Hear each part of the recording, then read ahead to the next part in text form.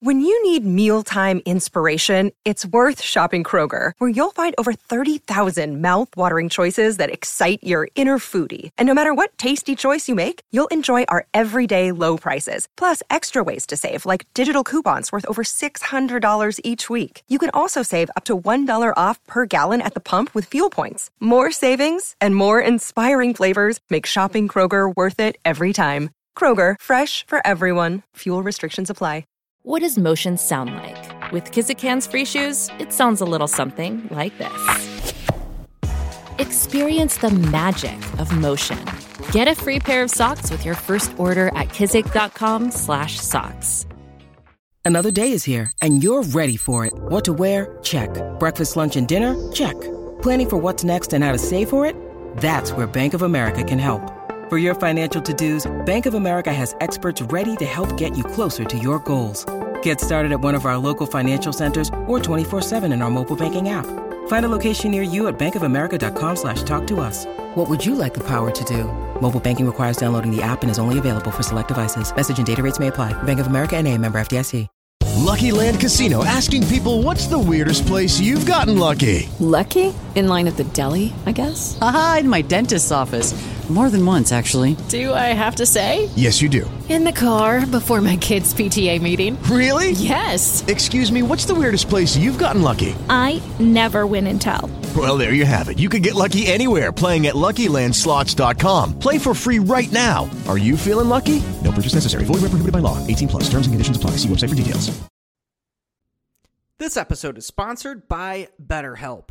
We all carry around different stressors in life, whether they be big, small, or anywhere in between. And when we keep those bottled up, it can start to affect us in a negative way.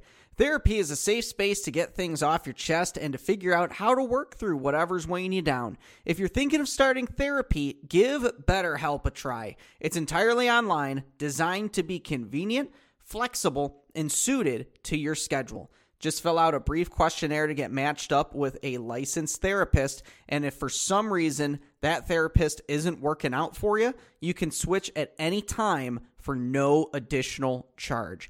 Get life's challenges off your chest with BetterHelp. Visit BetterHelp.com/BlockM to get 10% off your first month. That's BetterHelp, HELP.com/BlockM. Hello and welcome into Feeling Blue from the Block M Podcast Network as we hit week 2 of the college football season. Going to be looking back on Michigan's victory over East Carolina and to look ahead to this week's game when UNLV comes to the Big House. Luke Yardy here along with Tyler Seeley with you on Tuesday night, September 5th, as we head into Wednesday, September 6th. And Tyler, I don't know about you, man, but it was just great to have some college football back on here this weekend. Oh yeah, man. It was unbelievable to just see all the games unfold. YouTube TV introduced a new feature with, like, you can put as many games as you want on, I think up to 4, so you can choose which games you want on. So I definitely utilized that feature after the Michigan game, but excuse me, it was great to have college football back. I agree with you. And, you know, from your and I's text, you sound like the only person that I ran into that didn't really have any trouble with Peacock. Most people that I talked with on Twitter, they had kind of the same issues that I had watching the game. Some buffering issues, some video quality issues, things like that. For a lot of people was not a very pleasant experience, but for you, man, glad everything went well for you. Yeah, I watched it at a friend's house. He was gracious to let me use his 85-inch TV to watch the game. And thankfully, I didn't have to pay for Peacock. He already had it, so that was a plus as well. And he already had it set up for me, so I don't have to do anything. I think it froze at halftime, and we got it back. So that was the only issues we had. I thought the commentary was fantastic. I like Mike Tirico, kind of always have. I respect the fact that he could bounce from hockey to football to golf, and he can kind of do everything. I respect that. Us kind of doing what we do, and I know you're kind of more in the field than I am, but he's a tremendous broadcaster just as a whole. So it was good to listen to him. Yeah, and man, Michigan guy himself. Yeah, Ann Arbor boy. I mean, I guess technically a Syracuse man, but lives in Ann Arbor. But yeah, I don't know who had a worse day, ECU or Terry McCauley. Man, he was having some trouble as the rules expert. I think he was 0 for 3 as they went to reviews. I don't know what the hell he was talking about a couple of times. So JJ McCarthy's first touchdown pass, I'm still like, man, I don't really know how they reviewed that and they let that go personally, but, not complaining. It was a great play and got Michigan rolling in that game on Saturday. Yeah, I agree with you. I'm not sure how they let that go, even after going to review and taking a second look at it. That looked like he was way over the line when he released the football. I know it was probably a little bit closer than we saw on TV, but right. Yeah, I still think that it probably should have got called back, but it was a great throw by JJ, so we'll take it. Yeah, you're not kidding there. And as we start to kind of look at this game here, I think he's a big takeaway for me, man, watching him play. And I understand East Carolina probably not the best secondary that Michigan's going to play all year. I think they were outside the top 100 in pass defense a year ago. I don't know exactly where they're projected to be here this year, but they didn't seem to be terrible though. Like there were a few openings, but what really I took away from it, what I saw is particularly from JJ McCarthy, man, and this is something that can translate from game to game. I don't think we can draw any conclusions yet on what JJ is going to be here this season, but pocket presence, his movement, his ball placement, his ball velocity, it was all next level from what we saw a year ago, in which he led the Wolverines to a 12-0 season, a Big Ten championship, and a berth in the college football playoff. So it looks like he is a next level guy. He made a couple NFL throws. Obviously, everyone knows about the third touchdown to Roman Wilson. Everyone has seen that play where he manipulated the defender in the flat with his eyes and made a tremendous throw to Roman Wilson on the corner route. It was spectacular. I thought he was fantastic all game. I thought he was on the money most of the game. His first incompletion of the game was a Roman Wilson drop. I think really the only other time Cornelius Johnson really helped him out on one that was not a great ball placement that he had to go up and get behind him a little bit. Other than that, I thought his placement was great throughout the day, and I am excited to see this guy. And he didn't even have who we heard was his favorite target during all of camp, which was Tyler Morris. Obviously, I think Roman Wilson's going to be wide receiver 1 here this year, poised for a huge season, him and Cornelius Johnson, but excited to see the chemistry between him and Morris, who were high school teammates, obviously. And Darius Clemens got in on the action. Colson Loveland looks absolutely great in year number 2 for him. He looks big, he looks fast, he looks strong. So all in all, I thought the passing game looked really good on Saturday. Yeah, it looks sharp. JJ looks sharp. I think East Carolina took a lot of the TCU blueprint and loaded the box and stacked guys along the line of scrimmage and just said, hey, Michigan, we're not going to let you run the ball up the middle. If you want to throw the ball in the outside part of the field or crossing routes over the middle, we're going to give you that, but we're not going to give you the running right up the gut. We're not going to let you the pin and pulls up the middle. We're not going to let you do what you want to do with the running game. If you want to run to the outside and see if you can get that burst. Donovan Edwards did have one. Corum had one. I saw people saying that Corum's burst wasn't there. I don't agree with that. In my opinion, I thought he looked pretty sharp, to be honest with you. 10 carries for 73 yards. Edwards had 12 for 37. So I know that's not indicative of what we're going to see. I think as the season goes on, you're going to see more of the running game, but I was very pleased to see how good the passing game was. Roman Wilson was unbelievable, as you kind of alluded to, but I really love what I saw from Colson Loveland. I agree with you. I think a lot of people think, Colson Loveland, he's the starting tight end. A lot of people will sit here and tell you, okay, well, he must have had a huge part of last year. And yes, he did, but more towards the end of last year is where he started to come on strong. And even in the bowl game against TCU, the game against Ohio State as well. So it'll be interesting to see how it goes going forward, but very pleased with everything.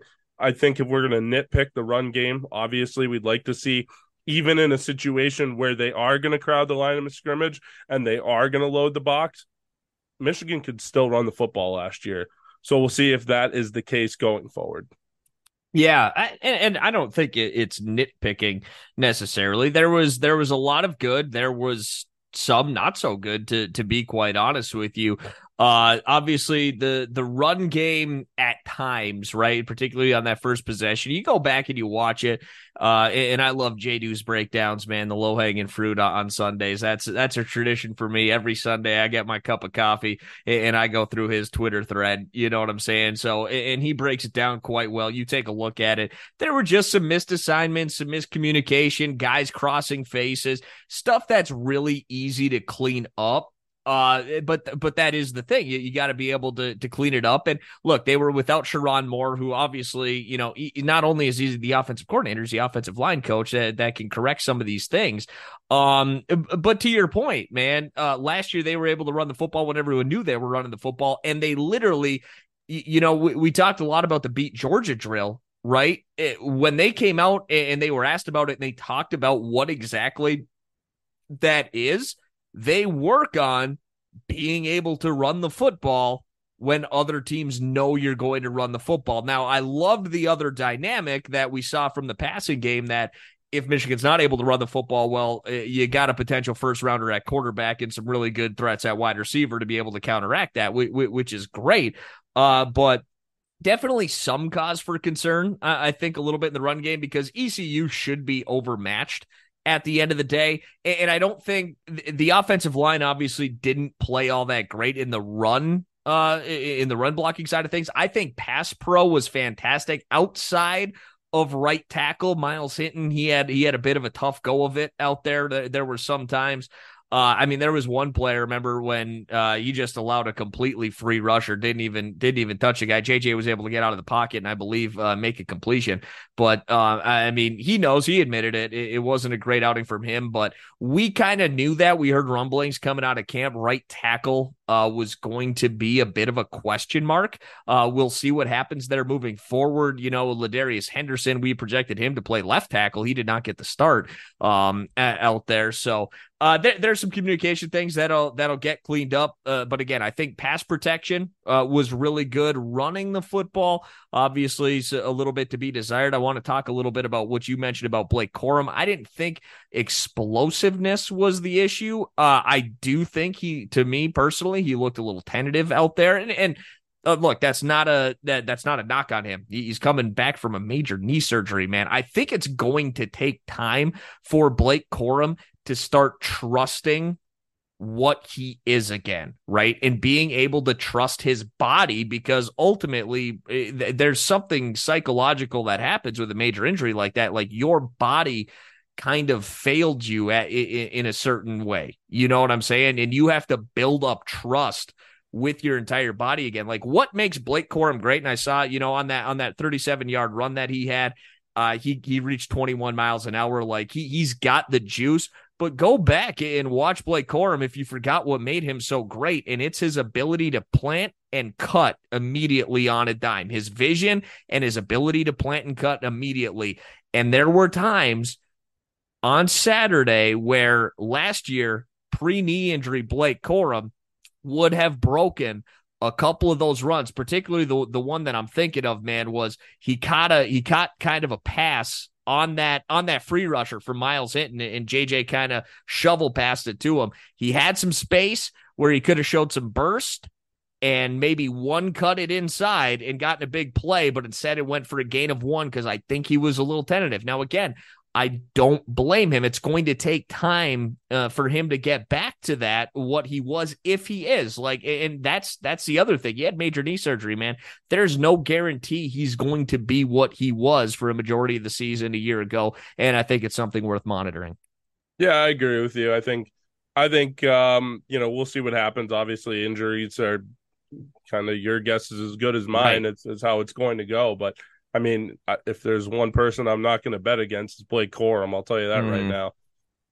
Yeah, no, I agree with you 100%. And obviously, having him and Donovan Edwards out there is going to be great. And the offensive line didn't do those guys any favors at the end of the day, but they were able to bust a couple of them. Blake Corum, I like the way that Donovan Edwards was used. He was able to catch a couple of passes. Actually, had 4 receptions. One of those being one of those kind of horizontal passing games, right? You bring him out of the slot in motion.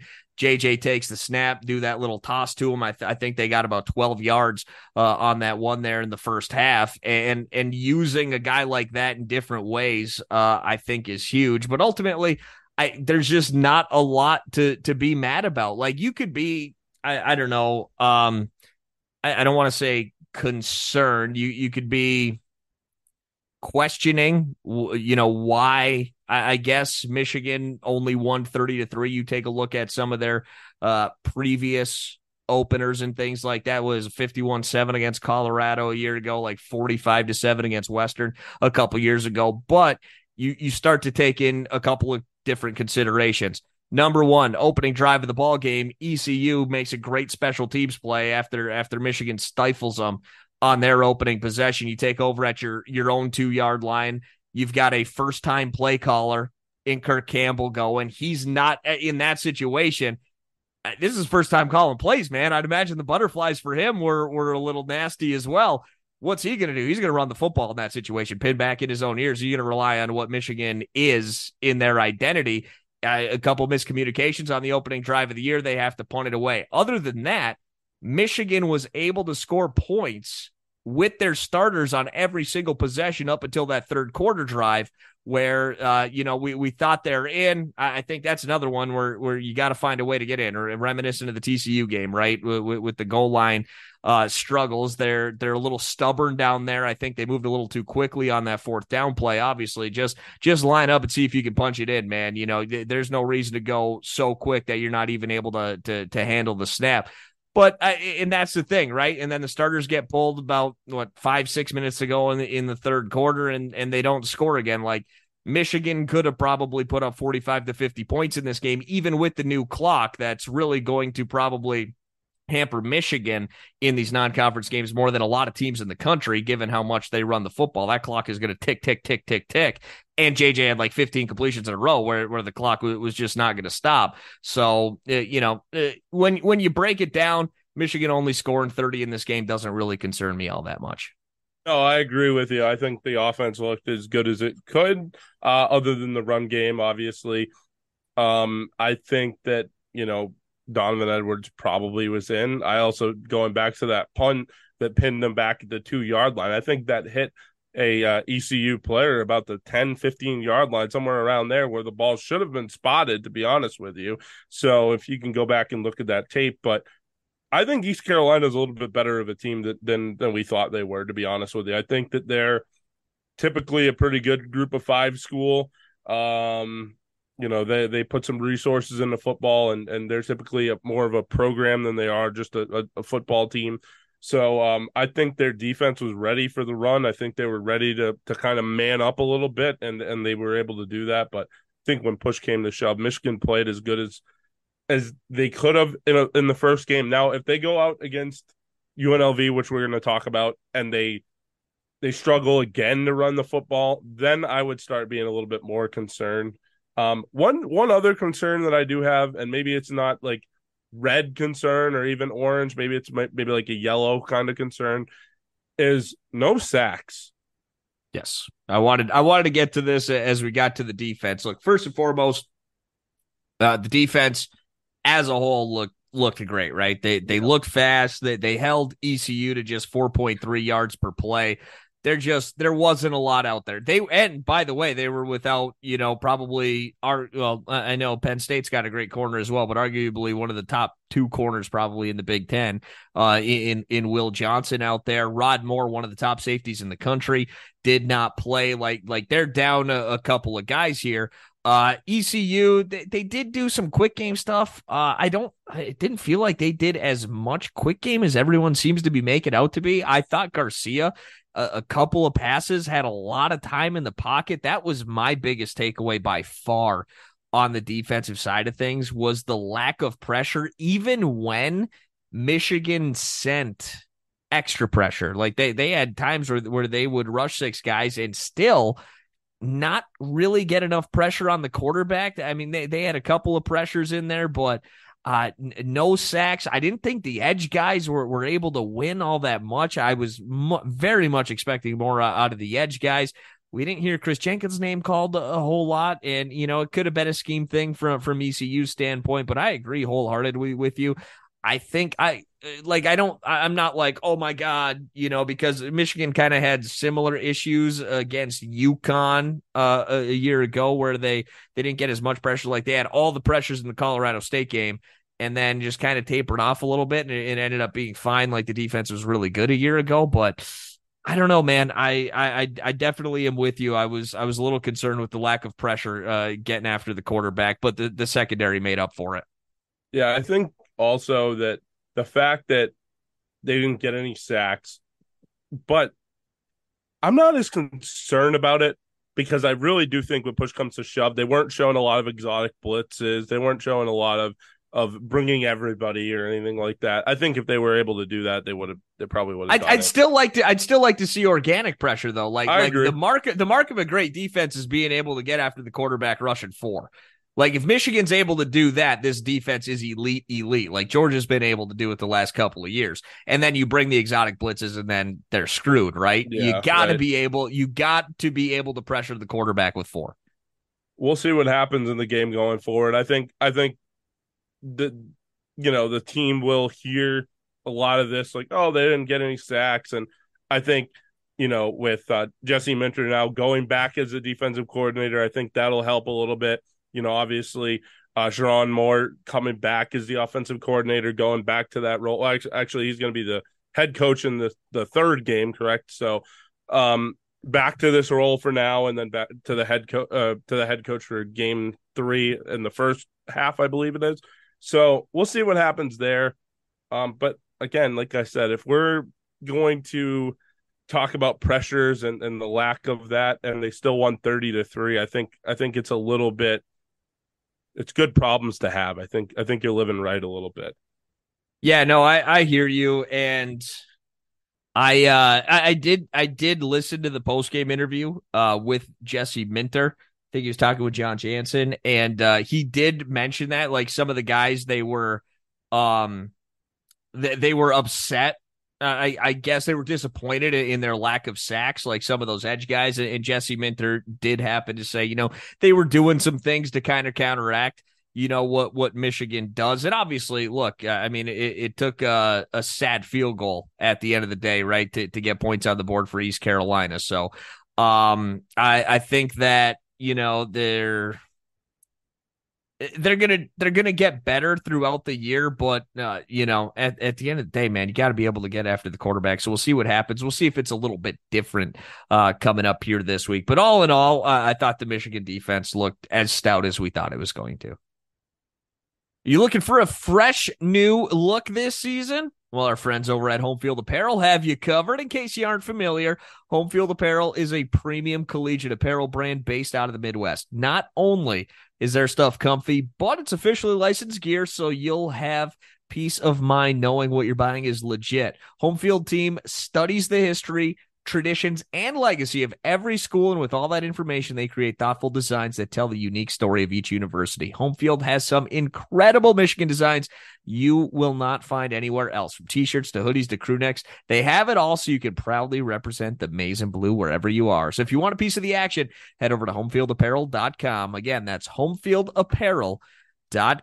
So ECU is in the rear view mirror. We now look ahead to this week's game as Michigan will welcome in UNLV, and the Rebels coming off a 44-14 victory over the Bryant Bulldogs, and they're going to be coming in looking for a major upset of the Michigan Wolverines here this week. Michigan, massive favorites, 36 points at most shops across the board, even though Michigan did not cover against East Carolina, a very similar spread, winning that one by 27. But when we take a look at UNLV coming in, what do we see, Tyler? Yeah, definitely a young team. Definitely a team that was 5-7 last year. A team that, they're going to give Michigan problems. I don't know that if it will be in the same breath that ECU did, but certainly a team that's going to give Michigan issues. They do have Doug Brumfield, who is the starting quarterback. He is the de facto guy. They do have a couple guys in the backfield that will get the ball.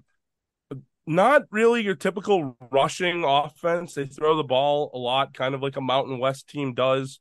They do have Jacob DeJesus as a receiver. Seneca McKee is another receiver. Both of those guys had over 3 carries. DeJesus had 50 yards on 4 receptions. McKee had 3 on 19. So not the greatest a game from him, but certainly a team that can light up the scoreboard. They did it against Bryant, as you alluded to, in a 44-14 win. So we'll have to see what happens when they come into the big house on Saturday. Yeah, so you take a look, and they're led by head coach Barry Odom. It's his first year at UNLV. I believe their second coach in 3 years. Brumfield, he was a guy who was there a year ago, put up decent stats, completed over 64% of his passes, 10 touchdown, 5 interception ratio. Last week, not many air yards, went 11 of 18 for 86 yards, no touchdown and interception. But reading Phil Steele's College Football Preview magazine, the interesting thing here is UNLV. They're going to have a passing game, but also kind of shades of a triple option offense here. And you take a look at what they did to Bryant last week, and yeah, service academy numbers here, right? They, as a team, 40 carries, 283 yards, 7.1 yards a clip, 5 rushing touchdowns. Vincent Davis Jr., he transferred from Pitt, was a 4-year player over at Pitt, rushed for almost 2,000 yards at his time there. But he had 3 carries, 79 yards and a touchdown. Brumfield, the quarterback, had 7 carries for 71 yards and a touchdown. Jaden Thompson had 8 carries for 60 yards and 2 touchdowns. And then Donovan Lester had 8 carries, 29 yards and a touchdown. So they're going to throw a lot at Michigan here. Going to have to play assignment football. Going to have to win at the line of scrimmage. But this is a UNLV team that's going to throw a lot of looks at Michigan and have a lot of different action off of their plays. Running, passing. Michigan's going to have to play some disciplined defense here this week. Yeah, it's a good test for Michigan. A team that runs a de facto triple option, looks at times. Along with the Naval Academies, there's always a good test for a defense. And how disciplined are you? Are you going to watch the football? Or are you going to react instead of watching the football? So it'll be interesting to see what happens with the defense. Will they be able to get pressure on Doug Brumfield, as we spoke to earlier? Will they hear those echoes kind of going through Schembechler Hall? You guys can't pressure the quarterback. You guys can't get sacks. I think they'll be able to do that. It'll be interesting to see what happens when they start throwing the ball downfield, though, if they do. Yeah, and then on the other side of the football, one thing I think Michigan's got going for them is Bryant quarterback Zevi Eckhouse. I apologize if I got that incorrect, but he had a pretty decent game, 19 of 29, 230 yards, no touchdowns, but he did have an interception. And Landon Ruggieri, he had 11 catches for 109 yards. So this could be another week where, Michigan might want to light this thing up through the air, because UNLV's secondary doesn't look to be world beaters by any stretch of the imagination. No, more than likely they're going to be overmatched. I don't think you'll see for the whole game what ECU did. I think it'll be more of a situation where they're not loading the box, or maybe they're loading the box, but they're not crowding the line of scrimmage. They're not shooting every single gap, because if you do that, it's a cover 0 and you got one-on-one all over the field. And a guy like JJ McCarthy is not going to miss a guy wide open. He may once or twice, but when push comes to shove, if you're going to leave one-on-one all day long, he's going to do what he did to you in the Ohio State game last year, and what he did to you last week as well against ECU. Yeah, and Bryant did average 4.5 yards a carry. Their, I guess, workhorse, if you want to call it, a week ago, for Brees Mukendi, he had 11 carries for 57 yards, a 5.2 average. Michigan's going to be throwing a little bit different at them with Blake Corum, Donovan Edwards, and Kalel Mullings, along with a big front in the offensive line that we expect to play a little bit better here this week. So, obviously, Michigan expects to win this game. We want to see some different things out of them here this week, particularly. You mentioned it. We want to see the run game be a little more efficient, I think, here this week. I don't know how many opportunities Michigan's going to have to just free rush Doug Brumfield back there, but he's clearly a dual threat guy, so you got to be wary of that as well. So this may not be kind of a pin your ears back and go get him. That allows him some escape routes within the pocket and allows for some potential big games. So we might actually see a more conservative approach from the Michigan pass rush here this week. I agree with you. I think that's part of it. I guess it depends on what the score is, what the offense does. Yeah. Do they get into a situation where they're down 21-0 and they have to throw the ball, on all 3 downs or on two of the 4 downs, if it's, 4-down territory kind of situation. I have a feeling this is going to be one of those games where Michigan, everyone's like, oh, well, the run game didn't do this last week. It didn't do that this week, or didn't do that last week. And they come in and they're like, okay, here we go. Here's Donovan Edwards and here's Blake Corum, and good luck stopping them. And, whether it's up the middle, out wide, I think they're going to have what they want, to be honest with you. And look, at the end of the day, Michigan, I think that this is a team that's only going to get better. They get Sharon Moore back here this week. You got Jay Harbaugh coaching duties in the first half, Mike Hart coaching duties in the second half. So you'll have the biggest thing to me with that taking place is that both your offensive and defensive coordinators are going to be offensive and defensive coordinators, and that will be the first game here this year that Michigan's had that. So I'm curious to see how they look when Jesse Minter isn't worried about being a CEO, worried about the entire team. He's focused on the defense, and then you got Sharon Moore focused on the offense. Yeah, I agree with you. I think everyone being back in their places will be good. Obviously, you have Mike Hart and you have Jay Harbaugh kind of shifting to those roles, but it'll be really interesting to see what happens once Jim comes back and everyone's at full strength. That's really what I'm looking forward to. I'm sure you're looking forward to the same thing, but it'll definitely be good to have the offensive coordinator doing his job, the defensive coordinator doing his job, and then kind of in that situation. Yeah, a little different here this week than we would have expected. 3:30 kickoff on CBS. We'll be getting Michigan a little taste of that for the first time on CBS. As we wrap up here this week's edition of Feeling Blue, getting excited for week number 2 of the college football season. Tyler, where can we find you on social media? Yeah, just quickly, CBS. What a weird thing the Big Ten on CBS is. I watched some of that Ohio State game, but anyways, that's a discussion for another podcast. You can follow me on Twitter at SealDog91. You can find me on Twitter at Luke Giardi, LukeGhiardi. Don't forget to subscribe, rate, and leave a review wherever you get your podcasts. We certainly do appreciate it. And we got many other great shows for you to check out each and every week to get you through the college football season. For Tyler Seeley, I'm Luke Giardi, and we'll see you next week on Feeling Blue.